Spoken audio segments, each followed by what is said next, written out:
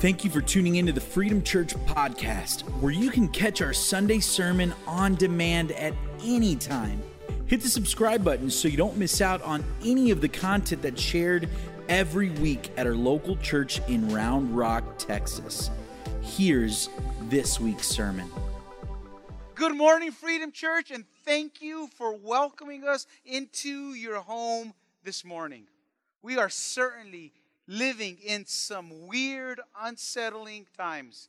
Every day I wake up, it feels like I'm stuck in that old Bill Murray movie, Groundhog Day. I wake up and I wonder, what day is it? Is it Tuesday? Is it Wednesday? Is it Thursday? But I can tell you, my favorite day is Sunday because we get to worship together. But I'll tell you one thing that's weird in this season. It's preaching to a bunch of empty seats. I sure miss you. I miss the energy. So I need you to help me. If I say something funny, we'll put a laughing emoji, say amen, hallelujah. Because when Jennifer was telling me last week, she said, Benito, your jokes are a lot funnier in church. You're not that funny on the computer. So I need your help because I want to show her that my jokes do work. At least I hope they do. But right now, the reality is this. People's emotions are all over the place. This week, I've talked to so many people that are facing all kinds of uncertain situations. I talked to people who've lost their jobs, who've had their hours cut back. I've had conversations with people from the medical field who are fearful of what they're facing. Business owners who are trying everything in their power to keep their businesses afloat. I've encouraged frustrated parents who are homeschooling their kids and they're losing their patience. They're about to go cuckoo for Cocoa Puffs. They're trying to figure out the new math so they can teach their kids, but they've already given up on the new math and they've gone to the old math. But here's my advice to somebody. Here's what I've learned over the years teaching my kids math. Here's the best strategy. Get a calculator, give it to them. Far simpler, way easier, and it's much more efficient. But bottom line is this. We are all facing several big questions, emotions that many of us have never felt before. Add that to the predictions that some of the top doctors in the U.S. are telling us about the best case scenario for coronavirus deaths. They're telling us that anywhere between 100,000 to 250,000 people will die because of this pandemic. President Trump said earlier this week that things are going to get, quote, very, very painful in the next 2 weeks. People are troubled. But the I am statement that we are looking at today that Jesus said speaks directly into our uncertainty, into our difficulties, into all the things that we're facing, and it offers us clarity, assurance, and hope. The statement is found in John chapter 14, verse 6, when Jesus says that I am the way, I am the truth, I am the life. Let me give you the background into which Jesus spoke his most controversial I am statement.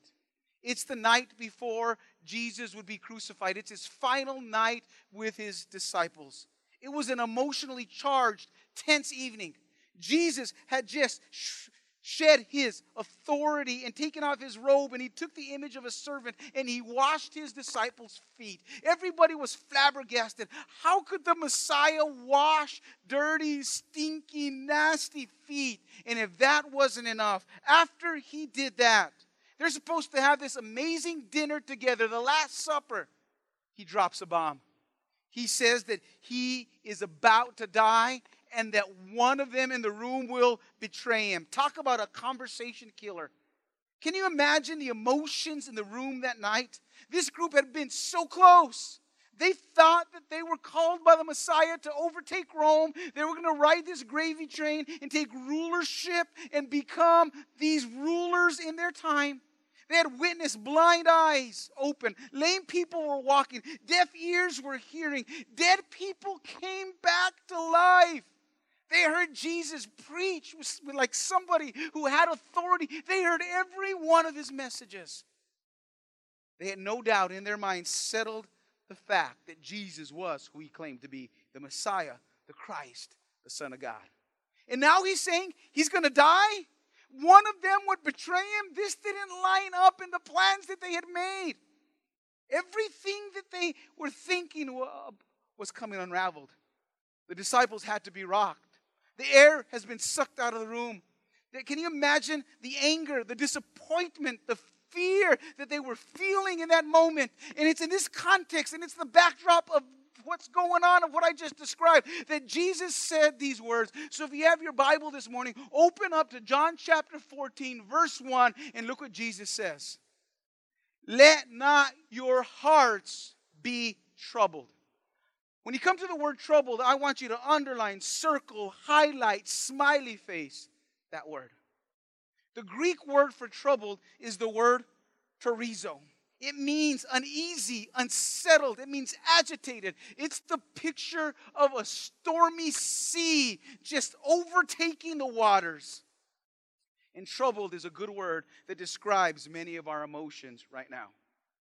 There have been many nights that I've woken up in the middle of the night, and the only word that I could describe is I was troubled. I was troubled as I thought about people I love dearly getting the virus. I was troubled as I read Facebook posts and comments of people that I know personally that have contracted the virus and they're fighting for their lives. I've been troubled as I've been thinking about some of the financial hardships that could possibly lay ahead for us as a church, for us personally, for us as a country. Troubled is a word that I think that have been a way to describe my emotions a lot through these last several weeks. And I don't think I'm the only one that has felt troubled during this situation. I think, if we're honest, every one of us has felt a little bit of that trouble.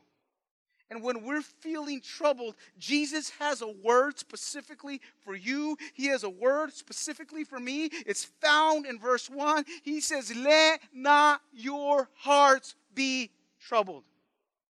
Jesus gives us a command. He very plainly, very simply says, stop being troubled. You're like, Pastor B, that's way easier to say. It's hard to do. I just can't control my emotions. It's hard for me to stop being troubled. They're out of control. But I want you to notice that if Jesus gave you a command, He'll give you the power to obey that command.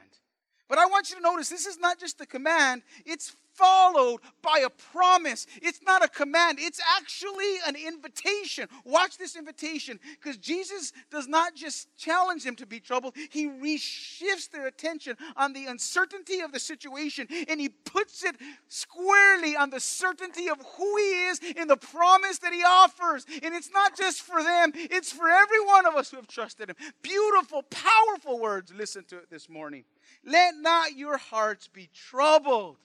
Believe in God. Believe also in me. The word believe can also be translated trust in God. Trust also in me. He says, in my Father's house are many rooms. If it were not so, would I have told you that I go to prepare a place for you? And here's the first thing that we learn that Jesus tells His disciples. Stop stressing out and start trusting me. Right there in your living room, in the kitchen, wherever you're at, I want you to get your spouse by the shoulders. I want you to shake them like this. Yeah, shake him like that. Yeah, shake him. I want you to look him in the eyes and just tell him, stop stressing out and start trusting God. That's the command that God gives us. To stop stressing and start trusting. And what's interesting about this command, in John chapter 12, just a few chapters before, Jesus is recorded by John that He was troubled. That Jesus felt troubled at the thought of the cross. And now Jesus is saying to the disciples, I know what it's like to be troubled. I've been where you've been. I've taken on flesh and I've taken on blood. And I know what it is to have emotions. But He's saying this, don't let your emotions rule you. Jesus is saying life does not need to be ruled by emotions or by uncertain circumstances. Because when things seem out of control, God is still in control. God is still sovereign. And when we trust God with our lives, it produces peace and not panic. For some of you, that's your message for today. That's what you need to hear. Right now, you're troubled. Right now, our world is troubled like no other time in our lifetime, like no other time in generations. Fear is pervasive everywhere we look. And I wonder, if we put a recorder in your house this week and we reviewed all the words that you said this week, would your words be described as fear-filled or faith-filled? See, emotions are important. They're indicators. They tell us what's happening in the recesses of our hearts and our soul. And according to Jesus, this is what he says. We aren't to be ruled by our emotions. This is what Jesus says. We are to take charge of our emotions. But how? He tells us.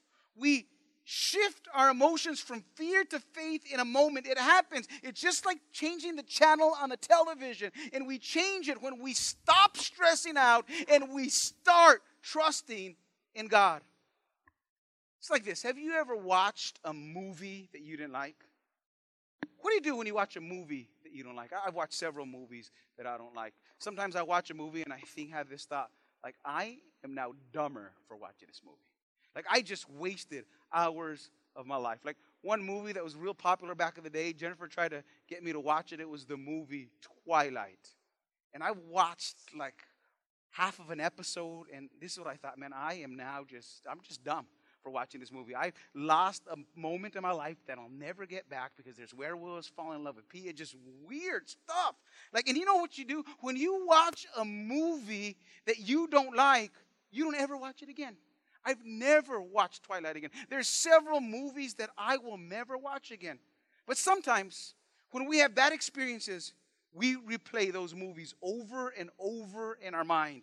We replay them in high definition, in 4K, virtual reality, high def, and we see it happen over and over again. And when we replay a negative situation, you feel all those negative emotions, you feel those negative moods. In fact, if you start playing a negative situation, you will feel those emotions come up in your mind and in your heart, and if you keep worrying about all the bad things that can happen in the future, this will happen. You will actually feel bad in advance. You can live an experience in your mind without actually living it in real life. When you start worrying and you start stressing out, man, what Jesus is saying, don't go there. Don't bring these emotions on yourself. Instead of stressing out, trust in God. Trust in what God has done for you. Trust in what God has in store for us. Because when we decide to trust God, we have the power to dictate what movie is playing in our mind. You have the ability, I have the ability to change the movie in my mind. That's why Jesus says, believe in me, trust in me, change what's going on in your mind. And what Jesus is telling him, I've been with you. He's telling his disciples, yeah, you've been troubled, but think about this. I've never let you down. You know, when you were troubled in the wilderness, you thought you were going to starve to death. There were thousands and thousands of people, and you didn't know how you were going to get that next meal. And guess what I did?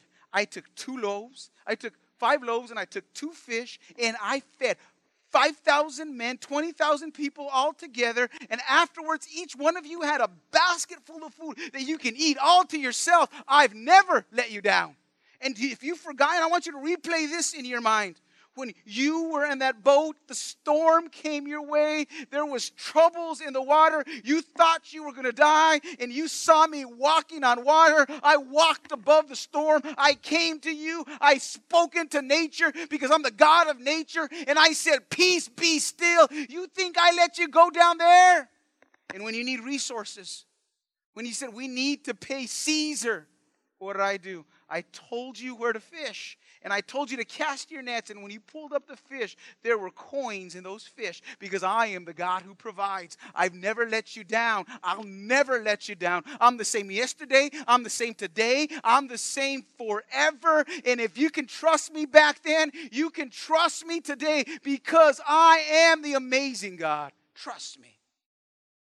So if you're feeling trouble this morning, this is what I want you to do right there where you're at. I want you to close your eyes. I want you to pause. Right now, close your eyes.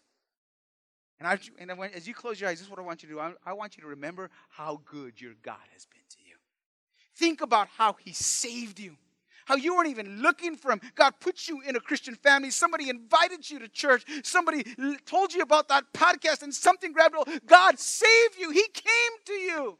Not only did He save you, Think about how He's provided for you, how He's been with you, how He opened the door for you to get that job, how He's led you through the years, how you prayed prayers for a job or a relationship, and those doors began to slam in your face, and you wondered, God, are you even there? But now that you look back years later, you realize that door that was shut was actually an answer to prayer because God was directing you to a better door. Let me tell you, Freedom Church, your God is faithful. He's always been trustworthy, and He always will be trustworthy. You can trust Him.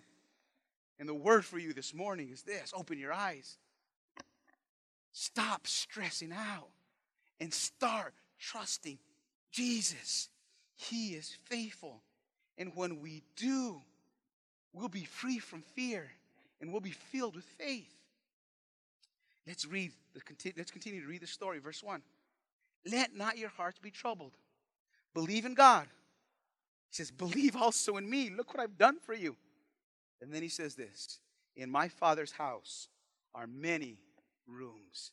I want you to circle, underline, highlight, smiley face the words many rooms. This is where Jesus speaks of heaven. And I want you to notice how Jesus speaks of heaven. He speaks of heaven as relation rather than location. He says, my Father's house. Heaven is about a relationship with Him. It's about proximity to God. It's the reward that Jesus offers us. There's some translations that translate this word not rooms. They translate mansions. And a lot of times we have this idea. I don't want to mess up your theology, but I want to give you proper theology. A lot of people say, oh, we got a mansion in heaven. We're going to have a mansion all to ourselves. But the Bible never talks about mansions. It talks about the Latin Vulgate is where King James actually got the word mansion, but it's not a good translation. The word is actually abode. It means presence of God. And what Jesus is saying is that, guess what? You don't have a mansion all to yourself. You're not all the way in some hillside alone by yourself. But guess what? In heaven, you are in a room where you are close to me. You're in proximity to me. You have relationship with me. For the Christian, here is the goal. Here is the treasure. Jesus is the goal. And He is more important than a mansion. He's more important than gold and silver. Jesus is the treasure. And as followers of Christ, we get to be in a room close to Him. And that's the reward of heaven, that we get to be His sons, that we get to be His children, His daughters in the same house. Isn't that a much better view of heaven? That we get to have relationship with God. Because here's what heaven is biblically. Heaven is where Jesus is. And as followers of Christ, we get to be close to Jesus. And he says, in my Father's house are many rooms, he says. If it were not so, would I have not told you that I go to prepare a place for you? And if I go to prepare a place for you, I will come back again, and I will take you to myself, that where I am, you may also be. I know one of the biggest fears for people right now is the fear of death. Some people are afraid that COVID-19 will kill them or kill those that they love. And death is kind of this taboo subject. We don't like to talk about it. But here's the truth. Death has a 100% mortality rate. Every person who has ever been born has died. So all of us, unless Jesus comes back in our lifetime, which is a big possibility, which might happen, it's probably another message I need to preach in another date, we are going to die. But this is what Jesus tells us, that death is not the end. That there is more to life than just this life. That there's another place that He calls my Father's house that's called heaven, the abode of God. And through this word, Jesus is teaching His disciples this. The second thing we learn is to focus on heaven, and it'll change how you live on earth. That Christianity can only be lived out by people who have an adequate view of heaven. And as you look at Christians historically, they've always been able to do these incredible, courageous things for one reason. Because Christians have always believed that this earth right now is not all there is. That it's a vapor. That it's preparation for eternity in God's presence. And if you look at the spread of Christianity, and especially in early Rome, as the plagues began to wipe out the Roman Empire, it was the Christians who stepped up and they took care of the sick. When the sick were left to die and they were abandoned by their own family members, they were left to die in ditches in the streets. It was the Christians who did not fear death. And many of the sick people got well because all they needed was some food and some care and some shelter and some water. And after they got well, these pagans that were left behind put their faith in Jesus because they saw another way of life. You've heard the saying that you can be so heavenly minded that you're no earthly good. I don't believe that is true at all. But I do believe that you can be so earthly minded that you are no heavenly good. Some people are so focused on this earth that they have nothing and thought and foresight for heaven. And what happens about this earth is this. We're realizing this earth is a vapor. It can be gone. Everything that we have been working for so hard in a month can be gone. Retirement, health, family. There are things that we have no control over. So we need a hope beyond this earth. And this is what Jesus says. That's why heaven is a central topic in the scriptures. It appears 532 times. But sadly, in the last 100 years of the church, the majority of messages that we hear are how to have a better life now on earth. How to live your best life now. We have been taught pragmatism and self-help, and we have taught just how to make this earth all that there is. But the message of Jesus is he puts the caveat, he puts the thing to look forward to is not this earth, but the world to come. And I propose to you, Freedom Church, I think as a church in our lives, if we're going to accomplish everything that God wants us to be, we need to put a lot more attention on heaven. I remember growing up, we sang a lot about heaven. Songs like, I'll fly away, all glory. Remember the song, Oh, I Want to See Him. When we all get to heaven, when the roll is called up yonder. And I remember being a kid in church when the pastor's message wasn't going very well. No problem. He would just, in mid-sentence, start preaching about heaven. Everybody would get excited. They'd be shouting hallelujah, Everybody would get excited. And it was a moment of people's hope. But most of us today, when we hear about heaven, we don't get excited. Including myself. I remember when I was a young man, I said these things. I remember thinking those things. I remember saying, Jesus, I hope you don't come back until about a month after I get married. You see, because when Jennifer and I were young, we were waiting until we got married to do the boomba woomba. And I was thinking, man, I don't want to die before I do the boomba woomba. And I was wondering, like, that's better than heaven, which is so wrong. I've talked to couples who were months away from an epic vacation. They say, I don't want Jesus to come back until we take our dream vacation to Hawaii. And what they're really saying, and what we're really saying is this. I don't know what heaven is like, but it can't be better than marriage. It can't be better than a honeymoon. It can't be better than our dream vacation in Hawaii. And what we have here on this earth is a limited view of heaven. I'm afraid that we've gone a little too comfortable on earth. And as Christians, I want to remind you once again, like Jesus reminded his disciples, heaven is still our hope. See, this week, one of my good friends, Pastor Aaron Escamilla in the Dallas area, lost his father to the coronavirus. His dad was a pastor in Illinois. And after his father passed away, he texted me about his father. And what he texted me brought me to tears. He said this, quote, I have tears mixed with joy. I'm blown away by the idea that my dad is getting to see Jesus face to face and take in the power of God's presence. And at the same time, I have lost someone I love deeply. It's a weird paradox of knowing my father died and this belief that in another sense, he has never been more alive. Follower of Christ, you have the promise of heaven. Listen to the words of Jesus. In my Father's house are many rooms. If it were not so, I would have not told you that I go to prepare a place for you. When I think of God preparing a place for me, I think of my wife, Jennifer. She's one of the most talented, detailed, creative people I've ever met. She does everything with excellence. And whenever somebody is coming to our house, she'll prepare that guest bedroom for them. She'll get everything perfect. Or when my girls will go to youth camp or they'll go away to visit somebody for a couple days or a week, she will prepare their house with a surprise or their room. She'll do a little project when they come back. And I see her measuring everything. I see her putting so much time and effort and planning because she wants everything to be perfect. And the Bible says we're created in God's image. And my wife is just a little bit of the excellence and the energy that she goes into preparing a place for the people that she loves. How much more do you think God is doing preparing? And how much more amazing is the place He's been preparing for us, that it's taken Him 2,000 years to get ready. Paul wrote this, that no eye has seen, no ear has heard, no mind has conceived what Jesus has prepared for those He loved.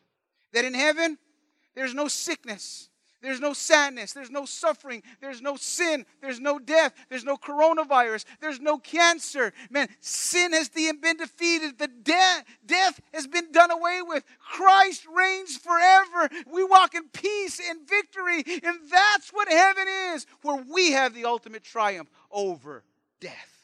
That's what Jesus promised us. Look what Jesus tells the disciples.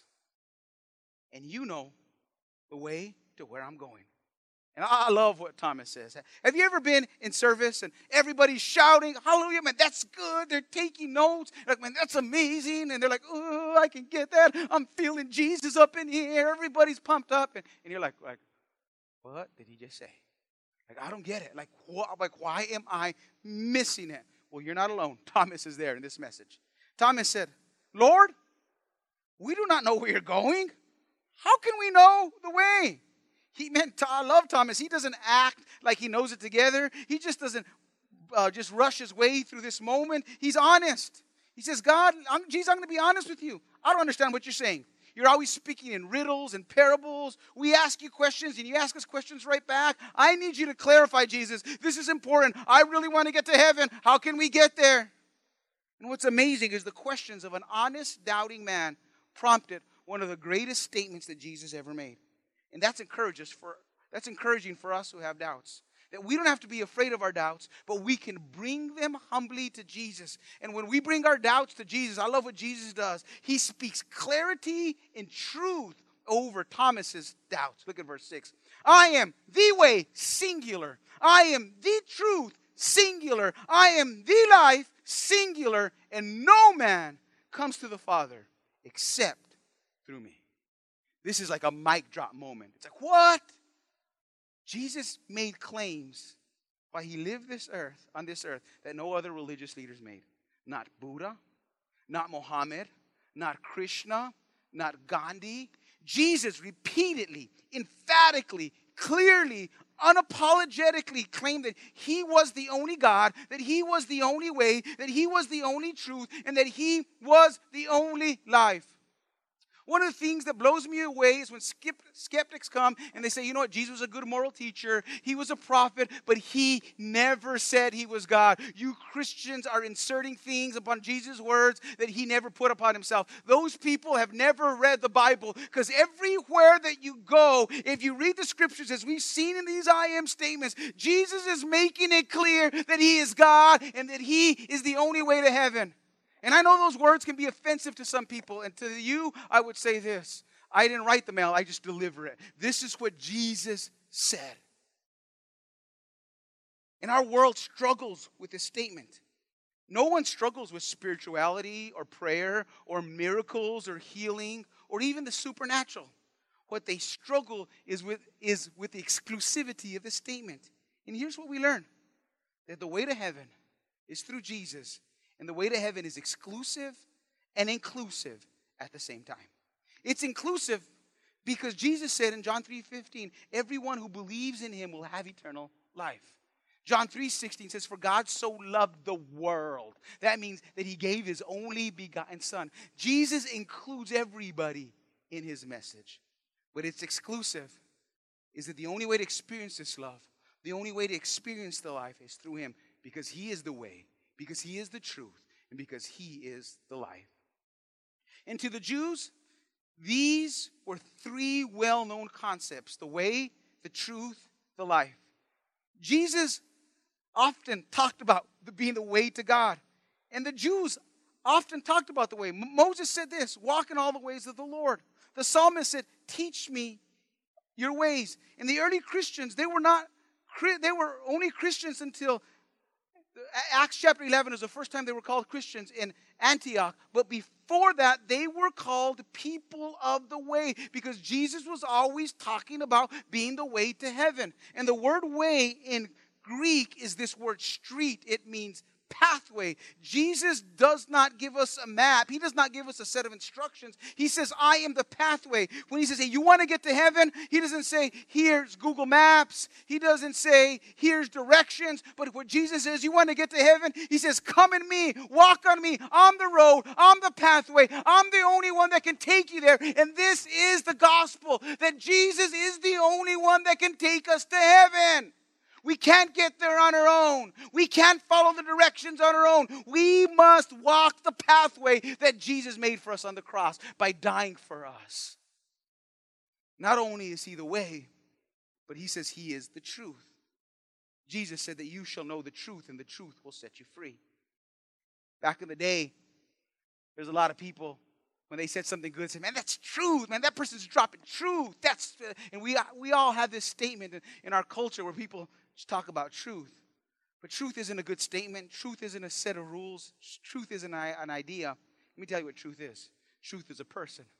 And his name is Jesus. And what people try to do is they try to mold truth into their image. One of the sad things about our culture today is people try to make these Jesus action figures. There's what's called a bendable Jesus. I don't know if you've seen this. But this is what people try to do. They get this bendable Jesus. I think that's a good image of how people view Jesus. They try to bend him and contort him into their own image. It's like Paul said in Romans chapter 1, that people denied the truth of God and they exchanged it for a lie. And instead of worshiping the Creator, that they worship creation. And that's what we do. We want to make our own truth. It's like George Bernard Shaw once said, God made us in his image, and now we try to make him into ours. And a lot of times, as we say, God, I like this about you. I don't like this. I'm going to take this. I'm going to take that. And we have this cafeteria view of God. We take the things of God that we like and we leave those things out that we don't. And what we do is we're not worshiping God. We are worshiping an idealized version of ourselves. But what Jesus says is, I am the truth. And the truth never changes. That I am the same yesterday, today, and forever. That my words will never pass away. And here's the thing about Truth Freedom Church. Truth never changes, but truth always changes you. And when you come into a relationship with Jesus Christ and you see the truth and you see the error of your ways, it calls you to live a different way. I've seen so many people meet the truth called Jesus, and I've seen drug addicts be set free. I've seen liars become truth tellers. I've seen people depressed and broken down be filled with joy and hope, because when you meet the truth begins to change the way you talk, change the way you think, change the way you move, because you're lined up with the truth, and truth has a name. It's Jesus. And that truth gives life. His words are life to those who find him. Jesus said in John 10:10 that I've come to give life, and life abundantly, like we said last week, the Zoe life. And as the disciples are processing all this information, I want you to see how they close this conversation. Look at verse 8. They still don't get it. And you're going to see that Jesus is annoyed. Some of you guys that are annoyed with your kids, you're impatient with your kids. Well, Jesus was not impatient, but he got annoyed with his disciples. Well, look what he says. Peter said to him, Lord, Philip said to him, Lord, show us the Father, and it is enough for us. And Jesus said to him, have I been with you so long? You can see the irritation in Jesus' words. And you still do not know me, Philip? And then he says something so profound. Whoever has seen me has seen the Father. How can you say, show us the Father? This basically, Philip's saying this. We want to see the big one. We want what Moses was denied. Remember the beginning of the year, I talked about Moses praying a prayer. I want to see your glory. I want to see your face to face. And God told Moses, I can't show you my face or you'll die. And Philip is saying, no, we want to see the face of God. And Jesus is saying, Philip, my friend, we've been together 3 years. You've heard me teach it with authority. You've seen the miracles I've done, and you're still not satisfied. What do you think I've been doing over this last several years? What do you think I've been doing as I have healed the sick, as I've loved the poor, as I've cared for those who no one cares for? I've been showing you the face of God. And he says something that is so profound. He says, when you look into my eyes, Philip, you have seen God. You get to see what Moses wanted to see. And scholars say this might be the most amazing claim that Jesus ever made. Because he's telling the disciples, when you see me, you see God. Because Jesus is the exact representation of God according to the writer of Hebrews. Because when we truly see Jesus for all he is, it changes how we live. Because when we truly see Jesus, it changes everything. We stop stressing out. And we live trusting God. We remember, stress and anxiety has been something that I've struggled with for a long time. I can't tell you how many times I've been so anxious about certain things, but I've realized over the years as I've walked with God longer, I stress out a whole lot less because I've seen if God was with me there, he's going to be with me there. He's been with me there. And I realize that I can trust him and he's trustworthy. And when we see Jesus, it'll cause us to focus on heaven and it'll change how we live today on earth. And when we see Jesus, it forces us to wrestle with his statements. That the way to heaven is inclusive and exclusive at the same time. That Jesus says he's God. That he says he offers life. But he is the only way. He's the only truth. And that he's the only life. He's the only pathway. And people without him die. But do we believe the words of Jesus? Do you believe the promises of Jesus? Are you really wrestling with that? Do you believe he has a place in heaven for you? Do you believe he's going to take care of you? And do you believe that he's the way, the truth, and the life? Because if you do, it'll challenge you. It's the Jesus challenge. It'll challenge you that while we're on earth, that we will bring heaven to earth. It's like the great preacher Charles Spurgeon once said, little faith will bring your soul to heaven, but big faith will bring heaven to your soul and to others. In Freedom Church, I want to challenge you right now. People right now need a little piece of heaven. They need Jesus. People are in jeopardy of losing everything they've worked for their entire lives. Businesses are in jeopardy. Their health is on the line. But here's what we have. We have Jesus. We have a lasting hope in heaven to offer them. We have something that no pandemic or recession can take away, that nothing this world throws our way can take away the hope that we have in Jesus. It's unshakable, and we have it. Are you living like that? Are you living with that hope? Do you have hope that brings heaven down to earth?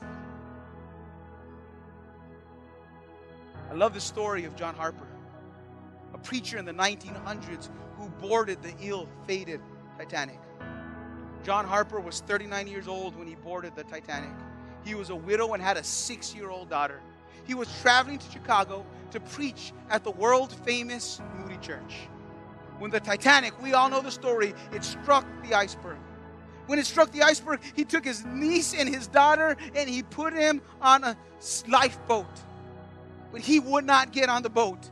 History tells us that he put a life jacket on.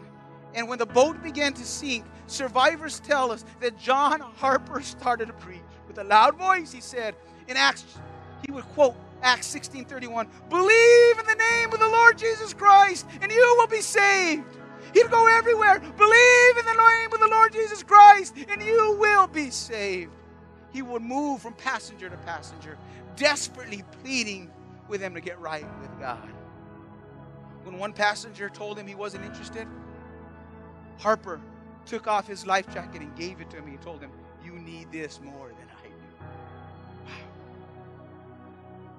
And when the ship began to sink, survivors said that Harper jumped into the icy water and he swam from person to person, pleading with them, believe in the name of the Lord Jesus Christ and you will be saved.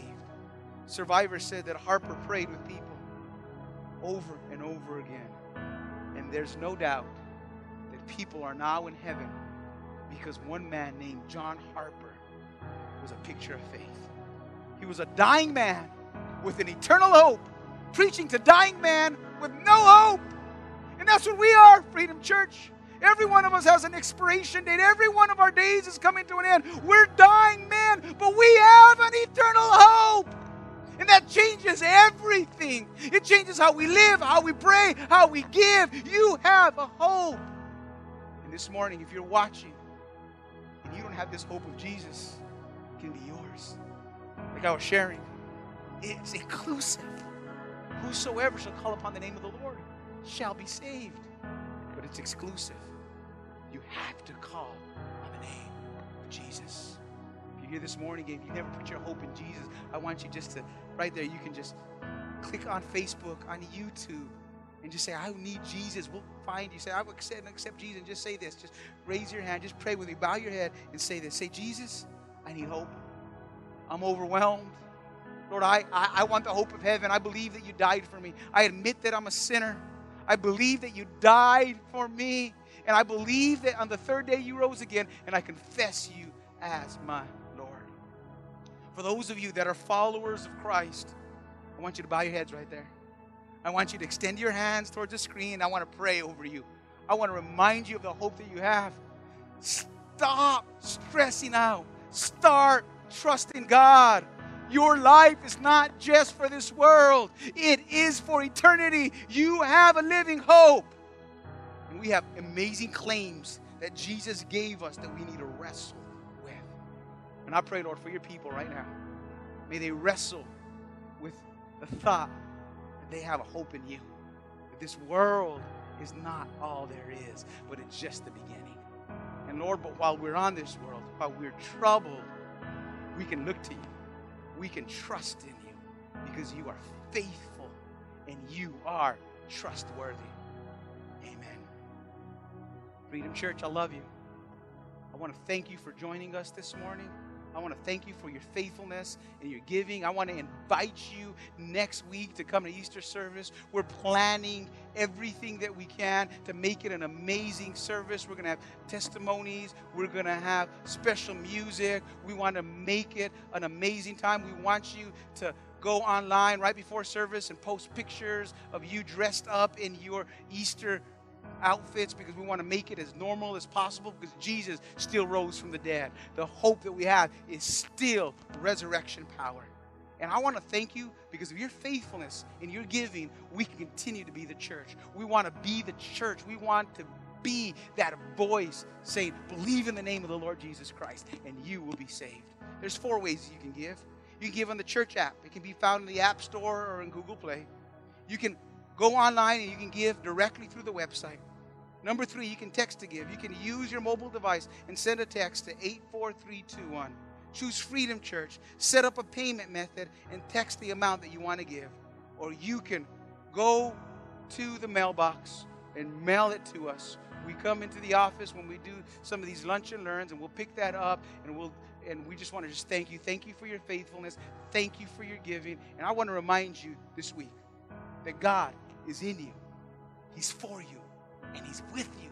And He's called us to be the difference. I love you and invite somebody. Host a watch party next week as we celebrate Easter and the resurrection power of our Savior. God bless.